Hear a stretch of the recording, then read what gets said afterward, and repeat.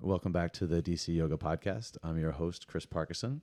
We're in the studio today with producer Panama, and my guest this afternoon is Kevin Wardolph Cruz. Hello. So without further ado, we'll just get right into it. How are you feeling today, Kevin? Good. It's a beautiful spring day. It Can't is, feel isn't better. it? Yeah. We made it through the winter. Yeah. Finally. Yeah. Yeah. Although DC winters aren't so bad, right? Well, this one, I don't know. Went on for a long time. It did, didn't Yeah. it? Yeah. So let's start off with kind of the most basic question. Maybe not the most simple question, the most Sure. basic question. Do you remember your first yoga class? I vaguely remember it. I think I was like 6 years old. Really? Yeah. Oh, wow. And I wasn't actually doing yoga. My mother just couldn't find a babysitter. So I remember tagging along to her first yoga class, or my first yoga class with her. That's so And cool. just sitting on the side. Yeah. Yeah, it was funny. As a kid, I was one of those kids who didn't like bedtime stories too much, but I'd like demand her to do like progressive muscle relaxation. And that was like my bedtime story. So, yeah. So I guess I didn't really start yoga, but I was exposed to yoga when I was pretty young. So, That's pretty decadent. yeah. Yeah. That's great. So your mom was really into yoga then? Yeah, at that time. Yeah, definitely. And it was a whole like, incense burning in the class. And I think it was in a Iyengar or maybe even a Shivananda style class, kind of looking back on kind of what I remember from it. But Mhm. yeah, and then later, I think when I really first started doing yoga was when I was in college. And that was just kind of like physical fitness. I didn't really get into the spiritual part at that point. I was a runner and did a lot of movement stuff. And so yoga was just kind of like a supplement to all of that. So that was my first initial exposure to yoga. Like as a teacher, when folks come in and say after class, that was a really great workout. Like, Right. I think I started as one of those people, even though I kind of cringe at it now. Yeah, exactly. Is it, I think a lot of guys come to yoga with that Yeah. sort of like mindset. Yeah. That's pretty interesting. So you actually had yoga at your college. Yeah, I remember it was an elective, and then it was also kind of like a class you could just take like in the fitness center or whatever in the Really? big gym. Yeah, at the Which University college did you go to? University of Maryland, That's College Park. fantastic. Yeah. I had nothing like that in my college. Oh. Like there weren't even classes on campus, like let alone like an elective to take. Wow. Yeah, I know I had a whole elective. I did yoga and I did dance, and I remember literally getting a D for dance because that's how bad I was at it. But I tried. Wait a minute. So you got graded on your actual like performance, not on like how much improvement you made or like how Yeah. or like how hard you tried. Yeah. Yeah, it's funny. Well, now I know that there are some colleges like Naropa even has a major in yoga. I have a friend who graduated from there a few years No back. way. Yeah, so it's definitely kind of grown. Yeah, it's mainstream, right? Yeah. Yeah, I've taught a few classes at the local colleges, like GW has a program, and taught a few classes at American. So it's definitely something that's kind of come into that scene now. So what is that like? I mean, you taught a whole semester long class on yoga, or it was just like yeah. Well, I know I have a few friends who teach the semester long classes. I just kind of came in as a lecturer, but it's for these college kids who are really stressed out, who have a lot of like stress in their bodies, who are, in very competitive environments. And so yoga is like this great thing that they can use to kind of like center and to kind of calm their mind and bodies. And it's fascinating because I actually teaching a regular kind of class in DuPont where I teach to, mostly adults of different ages versus like teaching on a college campus. I was so surprised by like how tight and how like high strung and how like, so there were so many nerves like in the room when I was teaching. So Did you find they were all pretty receptive to it? Like yeah, it was almost kind of like a need to kind of like escape from like the stress of what they're holding in their body. So yeah, it was I think it was a lot of people kind of use yoga as like a oxygen mask, and you can kind of see that with these folks especially. So yeah. So what were you so you did your first classes in college, and then did the bug kind of hit you right away, or? I guess so. I got really big into running like those next few years after college, and did a lot of marathoning and stuff like that. And yeah, I don't have the You body like type. suffering, huh? Yeah, I do. And I'm a big boy, not meant to run like 20 miles at a time, but I did it for several marathons. And I found that my body was just like, nope, we're breaking down. We're not working too well. We hurt all the time. So I started doing yoga like more seriously in my mid-20s as kind of a supplement to that. And then that's when yoga started to open up into something much bigger than just fitness or just being an exercise. And was that here in DC? Did you go right to DC after Maryland? Yeah. I moved into DC about 20 plus years ago, and I started at different studios all around town. Back then it was like there was yoga in really random places. Yeah, tell us about that. Yeah, back then I remember there was yoga at Joy of Motion. There was yoga at like random different gyms, like such different styles of yoga. It was really like before yoga was a thing here in DC. You know, some people even like did yoga classes, but they would call it stretching because even yoga was like a taboo word at that time in the city. You know, I think DC, like historically, I mean, even still is a little buttoned up, and some things like about yoga, you know, are hard to kind of like spread around. And I remember at that time there was random pockets of yoga everywhere. So that's how I first got kind of introduced in these little random pockets. So. And when did you, so did you make, was it like a daily practice that you got into? Was it like you know, I'm just going to go on the evenings, or like, how did it kind of evolve? Yeah. I remember I started to go to Tranquil Space, which was my home studio way back then. And at that point, it was in a little church on 16th Street in like a little side room next to the main chapel. And sometimes I'd go like every evening. I'd go sometimes in the morning. I'd go at lunch. So I think at the time when I really got into it as a graduate student, and it was really kind of like a relief for everything that was kind of going through my mind. It was a time to kind of set all that intellectual study stuff to the side and just kind of drop into my body. So at that time, that's when I really kind of started getting into yoga. Also at that time, I think it was around 9/11, which was an interesting time because I remember yoga became a total like solstice or not solstice, but a kind of soul revival during that time, you know, just because the country was suffering and DC was like such a different place during that particular time in history. It wasn't it weird watching like, you know, armored personnel carriers and like all around town, and it was so bizarre. It was like, all right, 1984 come true, like here it is, you know, and in real life, I mean, but looking back on it, like, you know, we really didn't know it was going to happen, so totally understand. So yoga for me during that time really became a place to kind of like ground and reconnect, and space of community, and kind of like returning to wholeness in a sense. It's interesting kind of like looking back.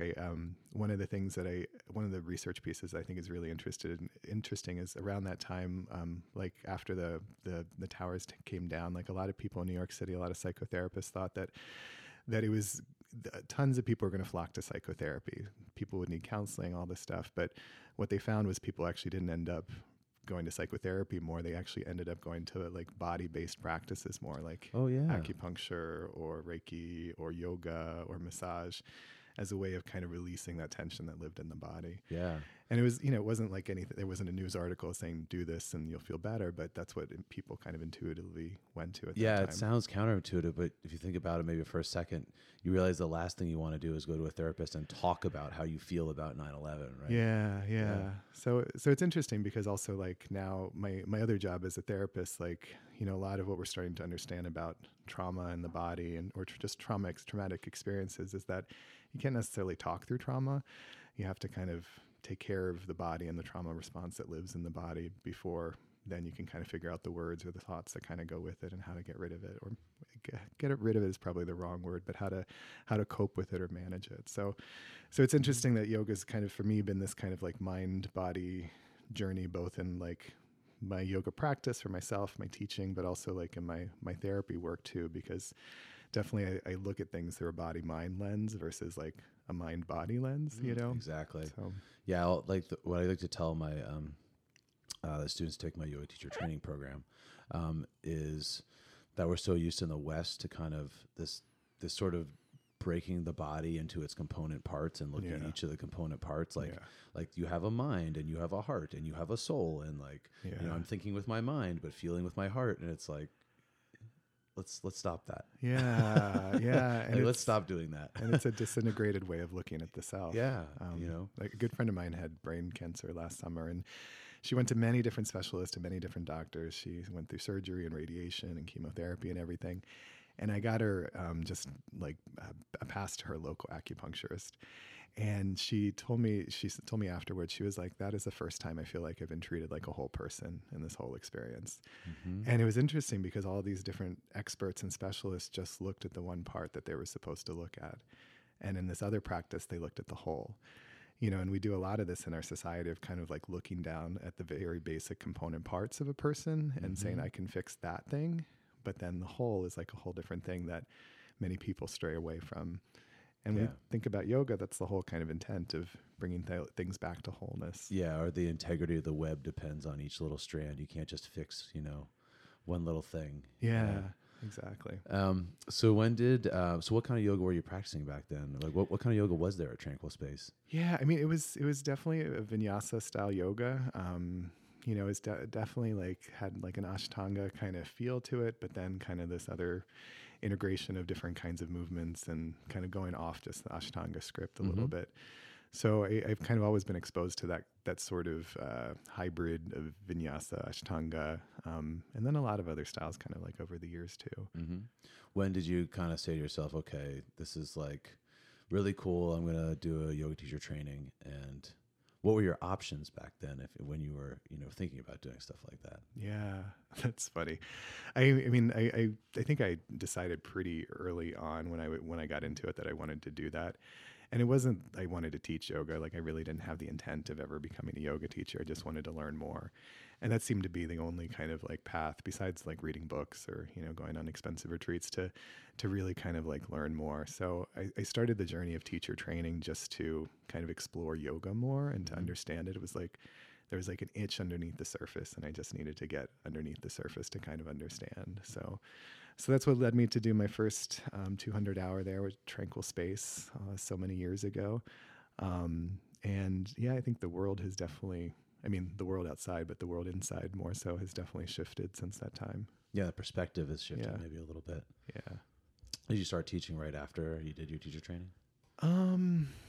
Yeah, I started teaching real small. Like I started teaching friends yoga, just like one-on-one. So it was like yoga at Kevin's place. Kind of, yeah. And frankly, like I needed to do it that way. I tell the folks who graduate from my teacher training now, I'm like, start small. Don't think you're going to, be a big teacher and teach these large classes or lead yoga retreats in your first year. Just like start small so you gain your own voice. Mm-hmm. And I know in that first year, I definitely had to gain my own voice. I remember like telling my mom, like one day I was like, I'm going to have, for your birthday, I'm going to teach you a yoga class. And so when I showed up, she had like 10 of her friends there and she was like, okay, we're ready. And I was like, that's not the gift. It was for you, but okay, here we are with all your friends. So in that first year, I taught a lot of like kind of small classes like that. And it was great because it helped me kind of like attune to what I was looking for as far as alignment. I think initially it's hard as a young teacher to teach to a class of like 20 people and get to know like what's happening in everybody's body. Impossible. Yeah. So it was interesting for me just to kind of work one-on-one with people like and see individual bodies and be like, okay, how do you speak to that? Or how do you realign that? Or how do you work with this imbalance or that particular issue? It also kind of gave the process point, after of like, what are you feeling? Like what came up for you today versus like in an open class where sometimes you don't ever know what people are thinking after the class. So, So it was a good foundation before I actually like started teaching in studios in different spaces. And did you, all this time you had you had a regular day job? And at that time I was in graduate school. I feel like I was in school for a long time. Doing what? Social work. Social work, yeah. Yeah, so I have my MSW from Catholic University here in DC. And yeah, during that time I was kind of like part-time working and in graduate school and then part-time teaching yoga. So it all kind of like patchwork together. Full-time loafer. Yeah, I guess so. Or full-time just overscheduled. I don't know. Yeah. Yeah. That's cool. Yeah. When did you decide to finally pick up some classes? And where did you? Yeah, I mean, it was, again, a Tranquil Space. That's when I first started teaching. I remember I taught at some really local, like kind of boutique gyms around town, and that was fun. I mean, it was random folks who were over muscled and really couldn't do too many of the postures, but they showed up with good intent and had good reason to be there. But I definitely expanded my practice of teaching at Tranquil Space, where I'd been. I think I started back in 2004, 2003, around that time. So. Yeah, you've been in the DC yoga scene a long time. Yeah, and I don't even know what that means, really. Well, no, I mean, so I guess what I mean by it is, we've had some teachers on here like Mimi and Hawa who kind of all started around like 2002 to 2005, that type of area, and kind of just hummed along for a couple of years, and then from what I can tell, around 2010, 2012, like Yeah. Yeah. like yoga was suddenly everywhere. Like Yeah. the big bang of DC yoga. Yeah, the world expanded. Yeah. Yeah, it's interesting because I think at some point like there was the critical kind of boom of like yoga just getting bigger, and up to that time, I think a lot of people like were still new to the practice. Like they knew they needed to do something better for their minds or their bodies, and so yoga became that thing.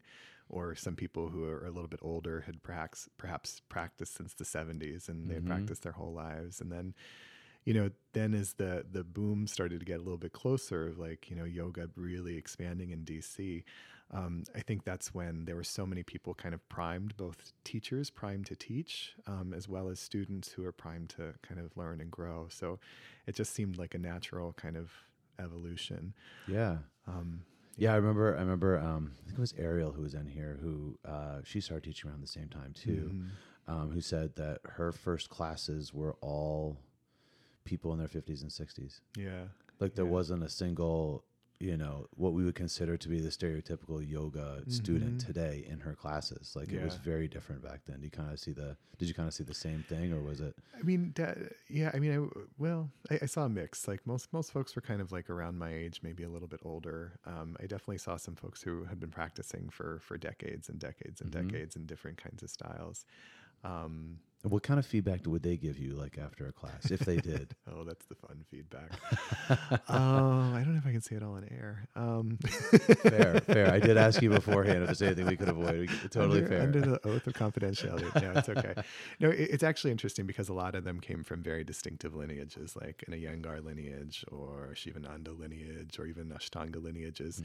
And so then to kind of like have this hybrid of vinyasa, like a lot of them kind of, got their feathers kind of out of whack a little bit and would be like, well, what's that? Or what's that? Or could you do something different? Or, even like the talk back in the middle of class where people would kind of stand up and be like, hey, could you try something different?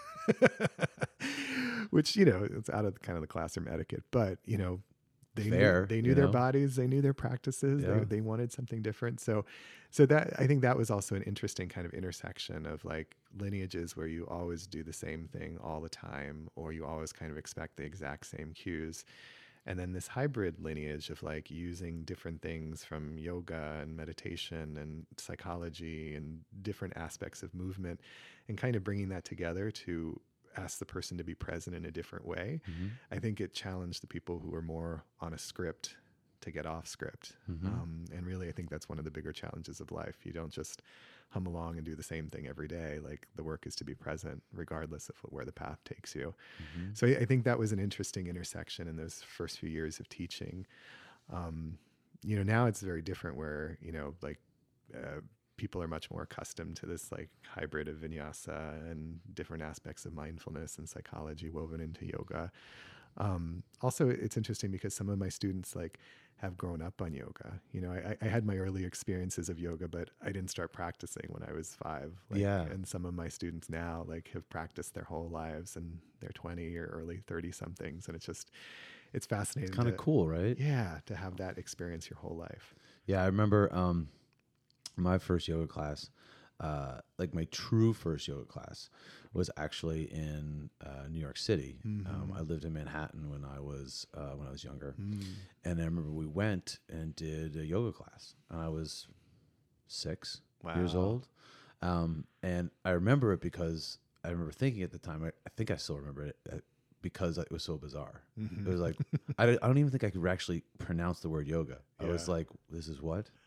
Yeah, exactly. Like this is what's going on. So, I mean, I didn't come back to it for many, many years after that. But I probably I don't even know what like 14-year-old Chris would say about like a yoga class, or a yoga class at his high school. I was such a steakhead in high school. It probably just would have been like, I'm not doing that crap. I would have been one of those, biggest complainers and then biggest convert once I've actually got to it. Yeah, sure. Well, that's a beautiful journey there, though. Oh, to have the resistance to burn through it, exactly, and to come out on the other side. So much suffering. Yeah. Well, that's how we learn through that stuff of whatever dukkha or suffering. So. Exactly. So what other teacher trainings have you done? Well, I think one of the ones that really left an impact on me most significantly as a teacher was in Manhattan, Om Yoga, that used to be run by Cindy Lee. I did part of their 500-hour, they're part of their bridge program for their 200 to their 500, and part of their 500-hour training. Also did some of their meditation trainings and restorative teacher trainings and such. And that was a really interesting journey because that was kind of a combination of vinyasa yoga, kind of a Iyengar-based alignment yoga, and then sort of these different practices of Buddhist meditation. And Cindy at that time was very much of integrating all these different kinds of aspects into the teaching of vinyasa, that it was threading in stuff about the Dharma, stuff about Tibetan Buddhism, stuff about meditation into what you taught in yoga. So it wasn't just cueing the body to be in certain ways or certain positions, but like, what do you learn from yourself, or what do you learn about yourself through these poses? And Sounds fantastic. yeah. And it really was one of those places where I started to find my voice. I stopped sounding like my initial teachers and started like sounding like somebody who was more authentic to who I was. So I went through that teacher training back in 2005, I think, a long time ago. I mean, Om Yoga is no longer, it's, long gone to the corporatization of yoga and everything else that changes with economics of yoga and keeping the yoga studio afloat. But still, I feel like that teacher training in particular was one of my most kind of foundational moments of kind of growth or transformation as a teacher. Yeah. Isn't that weird the way it happens? You graduate or whatever, whatever kind of your biggest influence yoga teacher, you kind of just end up sounding them a little bit like them. Yeah. Like I've had at least one student come up to me, and they'll tell me things like, when I'm doing yoga and with someone else, like in someone else's classes, like I hear their cues, but I hear your voice, and like the same things happen to me, when I'm in some class, and I'll hear like, I've studied a lot with Brian Kest, and a lot of times I'll hear, Brian's voice when I'm in a class with somebody, or even worse, Brian's from Detroit. So when I first started training with Brian, like I started talking like I was from the upper Midwest. It was really bizarre. Like people would come up to me and be like, "Are you from Canada?" And I'd be like, "No, I'm from Missouri." They're like, "Well, you sound like you're from Canada." I'm like, "That's pretty funny. I'm sounding like Brian. You got to stop this." Yeah, I find the same with my teacher training. Like sometimes when we do the final teaching and people teach, and then it's like, "Why is that voice like so familiar?" No, actually, it's my first reaction is, "Why is that voice so annoying?" And then I'm like, "Because it's my voice that they're repeating." And sometimes, like, just because my father's from New York, sometimes there's a little bit of a New York accent. It's been blanched out by the Mid-Atlantic, but sometimes it comes out in my teaching, and then my students do it. And then there's something about like this intersection of gayness with like a New York accent teaching yoga. And I'm like, wow, that sounds like a gay New York drag queen kind of yoga teacher thing happening. That's fantastic. Anyway, it's an amalgam. So you're not doing that as your own subversive thing to produce. I really should have thought about drag queen ago. yoga teachers. Yes, I could have been so rich by now. Yeah. Although every year on the Tuesday before Halloween on 17th Street, there's the high heel races. Yes, so indeed. A long-standing tradition in my yoga class. There's this huge pair of stilettos that live at the studio, and they always come out on just that one particular day, and they rest at the front of the studio, and whoever wants to put them on to do poses in. Oh, fantastic. I mean, you can't really do a good down dog in high heels, but you can do a mean tree or a side plank or, I bet. Yeah. I mean, I would assume Crow would look pretty cool in a pair of high heels. Crow is pretty cool, you know? That's fantastic. Yeah. When did you start doing yoga teacher trainings? How long ago? I mean, I kind of slipped right in following my teachers and as kind of a mentee. After my initial teacher training and after my first years of teaching, I just kind of just sat in on teacher trainings and repeated them with my mentors who were teaching them at the time. And eventually, I kind of slipped into the role of then leading. So, frankly, I think it was pretty early for me as a teacher to start teaching teacher training. But at first it was like cohort teaching with my mentors, and then eventually teaching solo. So it's been quite a learning journey, both about myself and also like dealing with groups of people who all want to grow, but who can all be very different, and how to keep group cohesion, how to manage a room, how to manage a lot of different interruptions or a lot of that different suffering that comes up in growth, and still keep the keep the train on the tracks. Yeah, So it takes a lot of energy. yeah, yes, I've been doing that for well over a decade now, and it's been a beautiful part of my life. I really feel most at home doing that. It's something that I feel my true voice comes out in. I feel I can be myself. I feel like I can use the wisdom that's been shared with me and the wisdom that I've kind of figured out along the way in these trainings. And what's interesting too is this last weekend was our last one for Tranquil Space. Oh, yeah, nice. We're closing our 200-hour program and soon closing our 300-hour program. So it's interesting because the sky kind of opens up a little bit after 10 plus years of doing this stuff. So it only took 10 years. Yeah. Yeah. Well, can you tell us a little bit about maybe the focus of your teacher training programs? Like what are you kind of big on in your yoga teacher training programs? Yeah. I mean, there are a few different components. I mean, one is, of course, asana, alignment and learning how to put the body into certain ways. We do a lot of assisting of physical assisting stuff of like how to move the body in different ways to support the best alignment or the depth of the pose. And then we do a lot of teaching methodology stuff, which I think a lot of other teacher trainings don't always do, but it's like...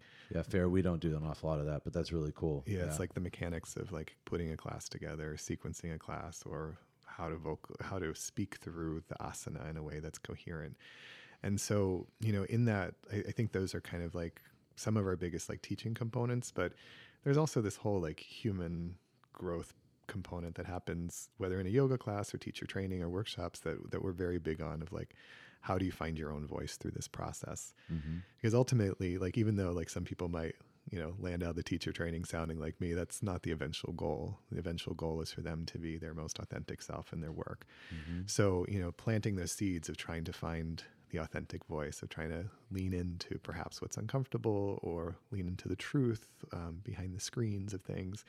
And then to learn how to then bring that forward into the spaces that you teach in. Right. So that sounds awesome, man. Yeah. And how long a program is it that you guys did? Yeah, we have a 200-hour program. We have a 5 or 300-hour program as a supplement. Was it like 3 months, 4 months, 5 months? We had the way we did it was we had the first level. We had a kind of a level 1, which was like a really introductory level, which was 40 hours, and that could either be over 2 weekends or sometimes like a 4 or 5 day weekend, depending. And that was the introduction for folks who are just kind of curious about it. And for a lot of those folks, they, some of them move on to the 200-hour if they're curious, and then some of them kind of peel off to other things. So the folks who continue into the 200-hour, it's generally like a 3 to 4 month program after that. I think 9 weekends total to kind of fill in the rest of the hours, plus karma yoga and going to yoga classes and writing book reports and all sorts of other stuff like that. So do you guys read any texts, any yoga texts when you're... What do we read? I'm not remembering. Let's go. Like, for example, in mine, we have 4 required books. Yeah. We have a collection of the Upanishads. We have the Gita. We have the Heart of Yoga, and the Science of Breath. Yeah. Those are the 4 main ones that we make people read. And then we have like a list of recommended readings, it's a mile 6 long. pages long. Yeah. Yeah, that's what we've done too. I mean, there's so many yoga books now. We in our level 1, we start with 3 primary ones. One is it's all about asana really in the first level one, which we started with the Baron Baptiste book. Oh yeah, Journey into Power. Exactly. Yeah, that's a great book. I like it a lot. Yeah, and it's a little bit kind of about the self-growth aspect of like, the obstacles that teachers put in front of themselves and the traps they get stuck in. And then we do the Cindy Lee book, which is just the Om Yoga. It's a stick figure based book, and they show all the asanas and how to sequence for different kind of energies or different times of the day. And then we have the Ashtanga training manual, the David Swenson one. Yeah. Yeah. So those are just the ones that we primarily used to like get people to look at alignment or sequencing, or to kind of also to start to look at themselves. In the 200-hour, we have several different texts, but the big ones for philosophy we use are the sutras, and then also the Wisdom of No Escape and the Path of Loving Kindness by Pema Chodron. And those are 2 of the books that we kind of use to get teachers to start integrating philosophy into their teaching, whether it's more Vedic philosophy or more Buddhist philosophy, or just kind of daily philosophy of bringing those things into what they do with their vinyasa. Yeah. That's really cool. The other book I really like, which I almost did a requirement of, is the Beryl Bender Birch book, Oh yeah, Power Yoga, yeah. which it looks really dated because she's on the cover with her husband in like a leotard, it's ancient looking, and it's like, but the like first 3 chapters of just her writing about like her yoga journey is like so good. Yeah. Like it is so true and so good. And I think she wrote it in like the early 90s or something like that. And, Yeah, I remember when it came out. it was like really, really, it's really, really good shit. Yeah. And it's one of those things though, that about yoga, and maybe we can kind of slide into this, the whole kind of, the term power yoga and the term, all these terms we throw around now to describe our different yogas end up being, in my mind, a barrier to people entering the yoga system or to the yoga classes, rather than being something that promotes the yoga classes, right? People all the time. Like I teach Avita, and so there's only limited amounts of types of yoga, and we have power yoga, and we have vinyasa and restorative and rocket, but I mean that's about it. People come to my vinyasa class, or they come to my yoga for athletes class, and they go, I don't know, this power yoga class, do you think I could do that class? I'm like, well, can you do a push-up? And they're like, yeah. I'm like, well, fine, come to the power yoga class, you'll be fine. Yeah, I mean, even the word yoga, like for a lot of people, is like still bizarre in some settings. So, it's interesting because I think, as I've practiced and as I've taught, like I don't like to label so much. I don't like to put myself into a box. I mean, other people always will, but I try not to hold myself in that box too long. Just because I think, the practice itself evolves as we evolve. And, if we're always doing power yoga all the time, then, there's something about, are you evolving? I mean, maybe some people are, but I don't know. There's something about that I think people need to look into the subtleness of practice and different ways to practice versus just one way all the time. I remember when I was first teaching, I was exposed to Baron Baptiste, and that was like the rise of the whole like power yoga movement. It was really becoming big and a thing, and all LA and New York and whatever. And it was fine, and it was good for what I needed at that time. But I also recognize like that's not what I need now, at least in my own practice. And I've probably like taught in that style for many years myself, but also I recognize like as I get older, as my students get older, as different kind of awareness comes up in my body, that also like I've changed and kind of drifted from that. And that's being said, like I don't also like I feel like as I get older, a lot of people are like, oh, you're going to be the restorative yoga teacher now, and it's like, no, actually, just because I'm getting older doesn't mean I just want to lay on pillows. So. Seriously, fuck yourself. Not that old, asshole. Yeah. That's definitely a thing. So, but, I also think, in yoga, especially in studio settings, like, we see primarily more women, we see primarily more white women, we see primarily people of a certain kind of like middle income or upper income status. And I think that's one of the things that yoga teachers and yoga programs really need to look at, is like how to be more inclusive in spaces, whether it's people of color or queer people or people of different economic range, that I think that yoga needs to be available to all. And in a lot of traditional studio settings, it's still really tailored to like certain groups of people. So whether it's the term power yoga or yoga studio, or studios being in certain neighborhoods, or all teachers looking a certain way, like I think that yoga needs to be able to expand beyond those kind of like boxes. Yeah, I couldn't agree more. It's one of the reasons why I love teaching at a gym so much. Because I know this sounds strange, right? Coming from a guy who works at Vita, where it's $100 a month to get a membership. But I mean, my yoga for athletes class last night compared to a yoga studio, was, the United Nations. Yeah, sure. It was, all body types, all colors, all kinds of sexes, and it's really kind of cool to see that, so many people taking interest in it. And there's so much of at least in my own mind, a lower barrier. There's a lot less at risk to certain people walking into a gym that's teaching a yoga class versus like what can be really, really anxiety producing walking into a yoga studio, right? Mm-hmm. Like the minute you walk in, it's like, you know, all right, what's this incense that's smelling? You Yeah. know, who's that weird looking Indian guy with the paint on his face on the picture on the wall? Mm-hmm. Like, is that a statue of Buddha over there? You know, like, Yeah, there are a lot more intimidation factors Yeah. with that for sure. Yeah, and you know, it's funny in my own teaching. I've intentionally been very like non.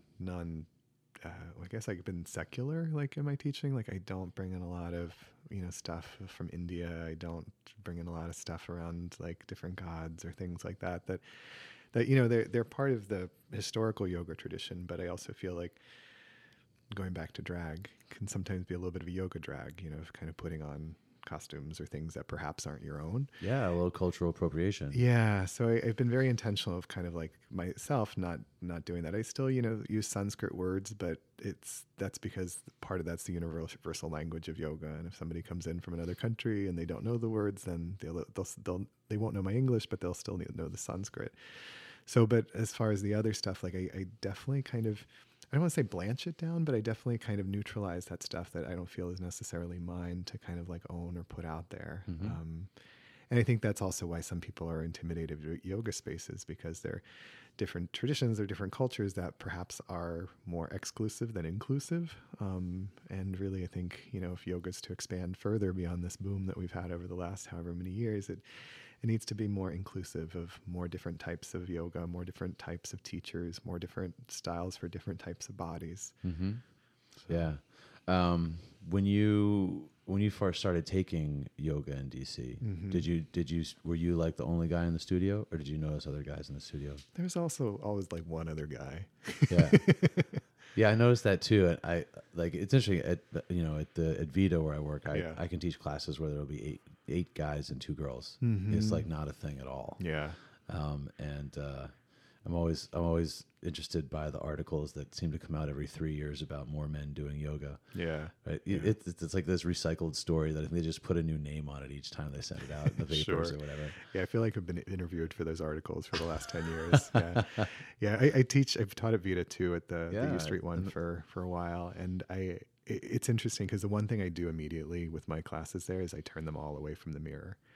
Because I try to limit that stuff about like comparison or competition, and also the stuff about like listening versus just like watching someone else. So a lot of people are thrown by it, but it's like, okay, we're going to look out the windows. I love that. Yeah. I love that. I do the exact opposite. And here's why.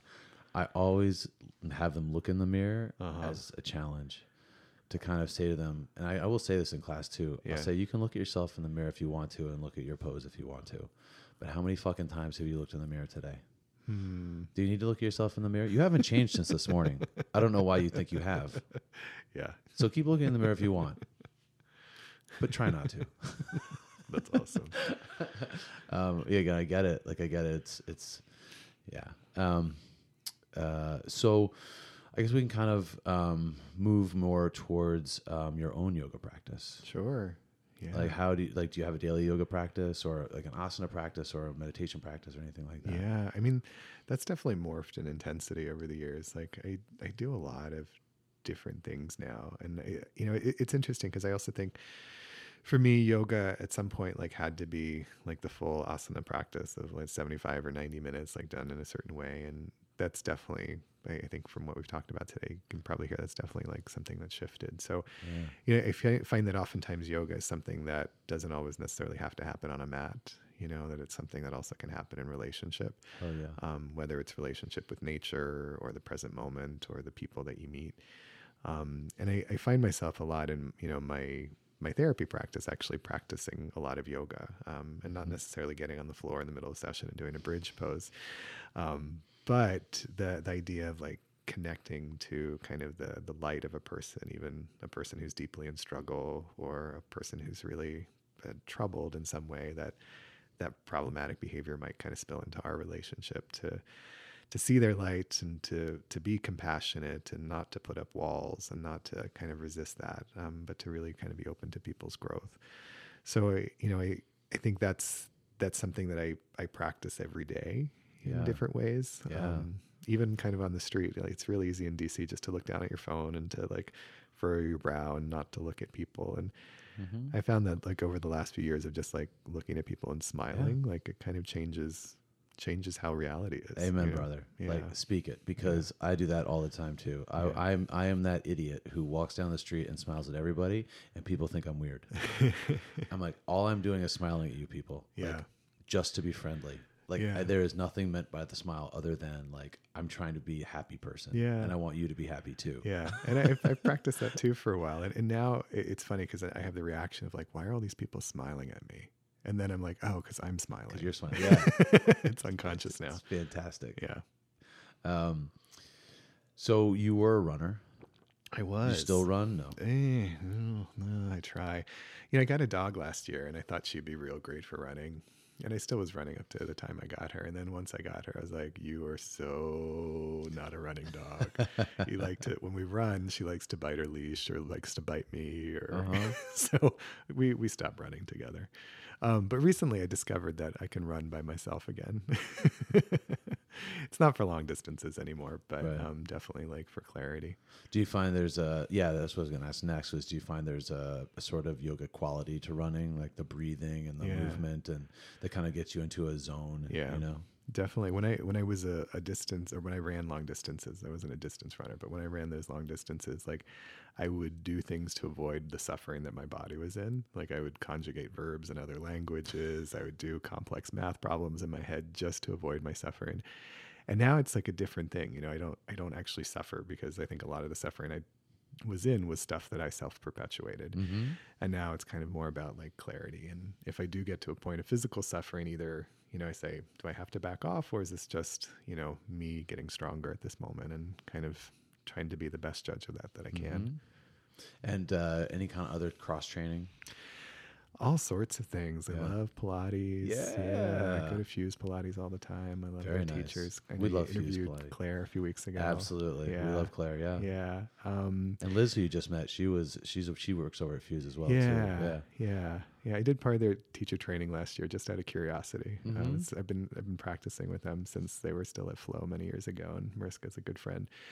Anyhow, but then I do a lot of cross training. I lift and do all sorts of things like that. So so it's not just one thing. It's not just asana. But I also find that, you know, it's really easy if you just do one of those things to get out of balance in the other. So it's always this kind of cycling in of like, okay, you did a lot of this. Now you have to balance with this. So you're very intense with that. Now you have to be quiet with this. So Yeah, no, that's absolutely true. Meditation.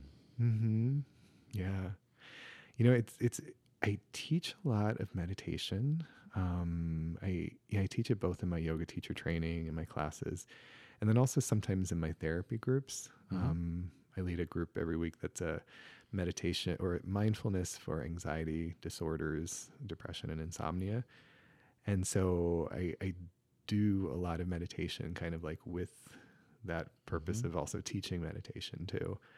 The styles I do are kind of different. You know, I sometimes just do the kind of Vipassana meditation, you know, kind of the clear scene meditations, the visual meditations, the pranayama meditation. So I find that I rotate through a lot of those, kind of depending on like whether I'm more in a head space or more in a body space or energetic space. So it really kind of depends.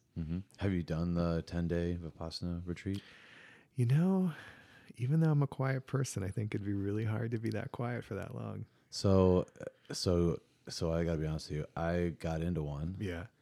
And I'm right at the edge of chickening out at this point. Just one moment at a time. That's all you got to do. Like 10 days is a long time. Sure. Like to sit with myself. Yeah. Yeah. So this is what I did when I was running. Because Yeah, I thought about the 26 miles of a marathon and I couldn't think of it all. I just think about it in chunks. So you're like, okay, I just have to get to that point. And if the point was something I could see that was visual. You know, I have to get to the end of today. I have to get to lunch. And then I have to get to the next point, and then the next point, and then finally, before you know it, you're beyond the midpoint and you're already there. So I dig it. yeah, I do that in Pilates too. I'm like, Oh, wow, right. this is really hard right now. We have 20 minutes left. I've already done 40. I can finish this 20. Yeah, yeah. It just it seems like it seems completely scary. But I need to do it. Yeah. I need to do it because it's scary. Yeah. Right? And probably you already have a lot of practice of sitting with yourself. I do. Yeah. And that's the scary part, right? Is Yeah. I know what it's like to sit by myself and have nothing to do. Mm-hmm. I remember one time I was forced to, not forced, I did it of my own free will, to do meditation for like an hour and a half or something. Mm-hmm. And I remember it like I didn't come close. I mean, I tried, but what I ended up doing was I ended up drawing a map in my brain of the entire world. And I swear to God, I shit you not, I got 98% of the countries on there. That's awesome. Like there were a couple ones, you know, like on the the Gold Coast of Africa that I couldn't get quite right, and Yeah. a couple ones on the top of South America, but everything else nailed it. Yeah. Like it took like deep thought about Yeah. like every map I've ever seen. And I thought to myself at the end, I'm pretty pleased with myself. And then my next thought was like, you're such a dipshit. Like that was not what you were supposed to be doing for an hour and a half.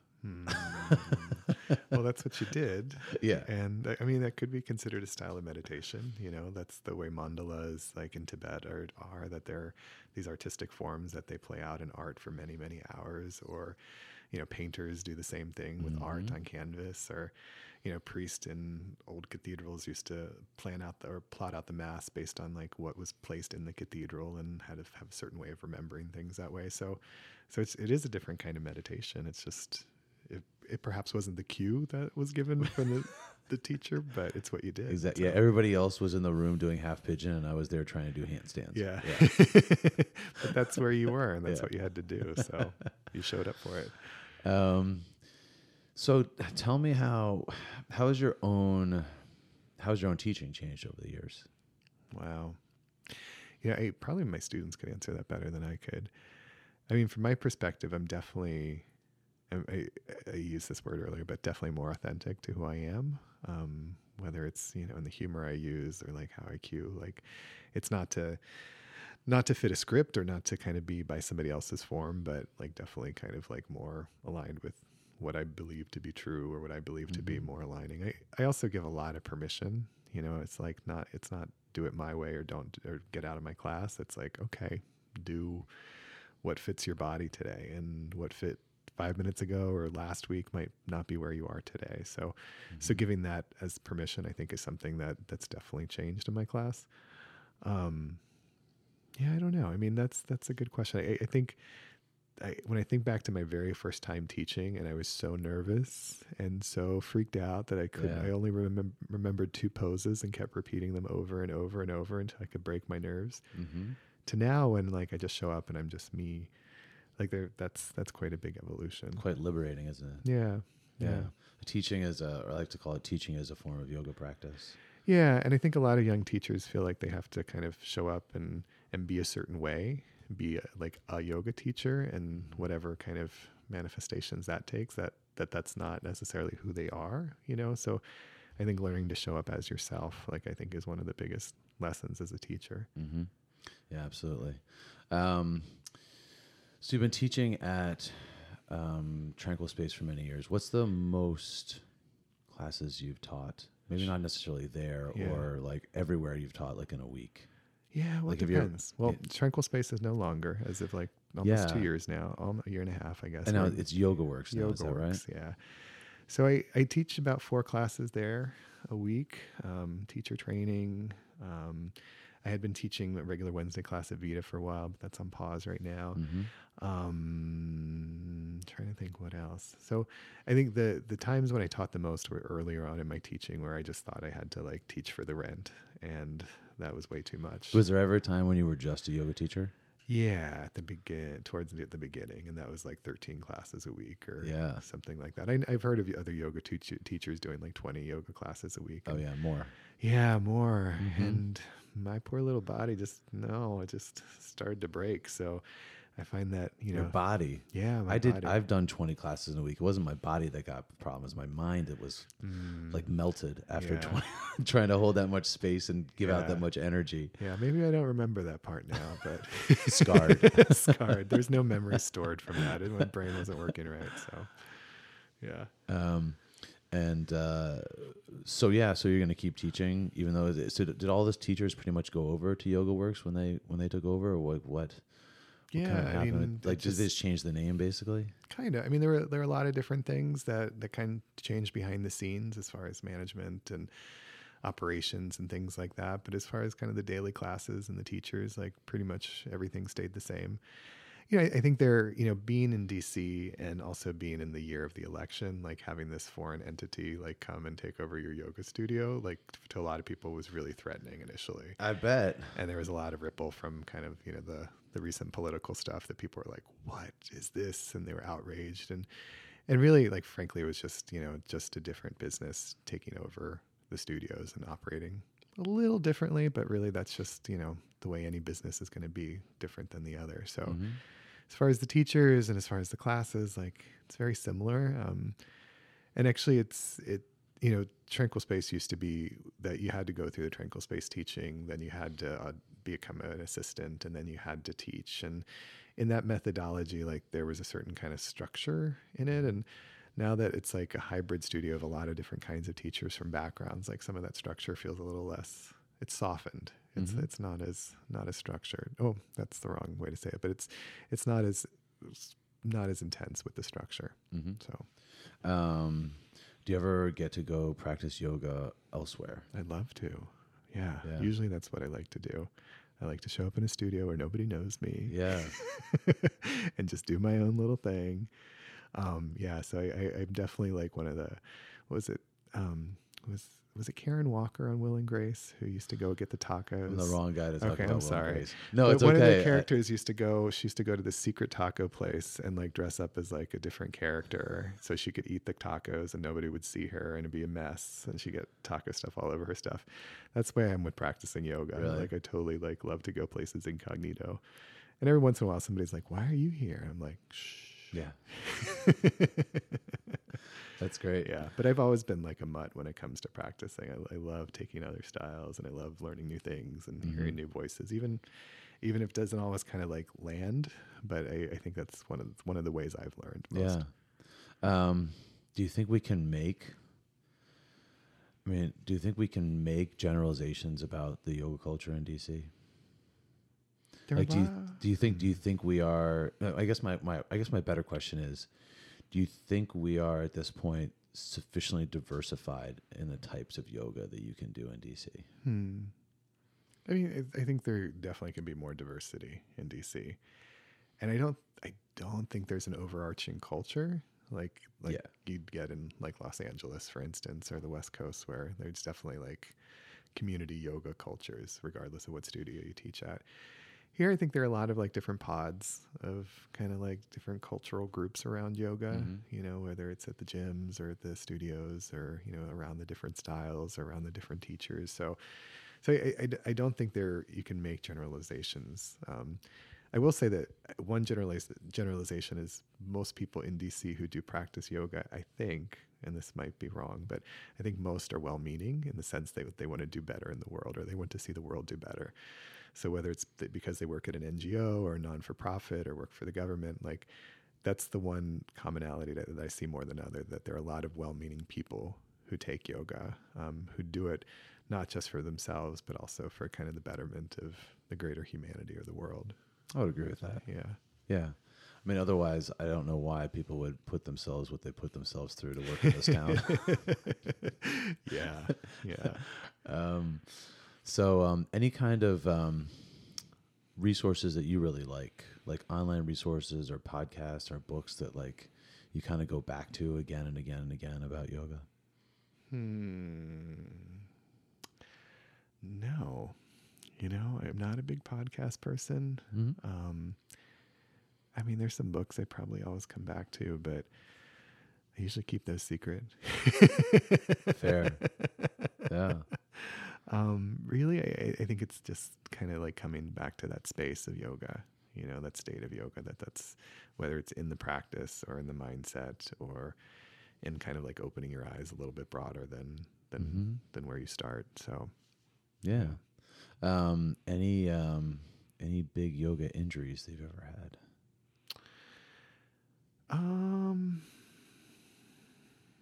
So you've never been like in a class and like felt that wet towel ripping that's a hamstring going?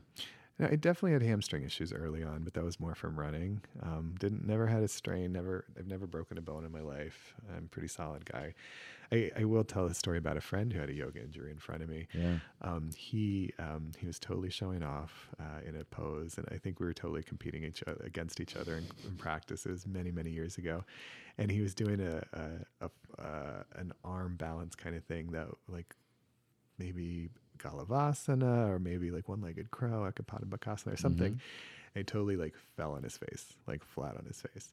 And then he got back up, he started doing the pose again. And then I was like, what's that dripping?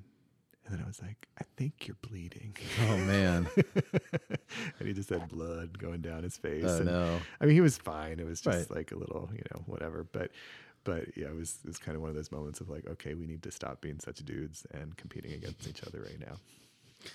Yeah, I know. I'm guilty of doing it myself in the past. Yeah, I still do it every once in a while, especially when maybe not a yoga class, but yeah, when I get out on the gym floor and I start stacking weights on the bench press machine. And Sure. Yeah. of course I'm doing the same thing. Yeah. Yeah. No, but I always come back to listening to my body because I have this thing about like not wanting to injure myself. And I think, even when I scale back my practice, so I look different than everybody in the room sometimes, like, that sometimes that's what I have to do. I had a non-yoga related injury about 2 years ago related to like falling off a bike. And for months, like my back was twisted and I couldn't like stand up straight. I couldn't hop back to chaturanga. But that also like teaches you kind of humility of like, okay, like if you can't do it, like how do you modify? How do you take care of yourself? How do you not judge? How do you allow healing to happen and be patient with that healing? So, yeah. Any resources on the web for you? Website, Instagram, Facebook, No, anything do you want like to build that? me one? I'm the wrong guy to talk to about that. Me but, too. But look, Yeah. Angela Meyer was on here Okay, before, and she's good. she did a shout out. She was actually looking for a personal assistant. So she did say that if anybody wanted to be her personal assistant, that they Okay. could contact her. So Okay. so maybe we set right. a classified for Okay, Kevin's website. That's great. That's great. Yeah, no, it's funny because like all my yoga stuff is through YogaWorks or Vita, or I had been teaching at Flow for a little bit too. And like I don't amplify my yoga presence because I feel like I get enough.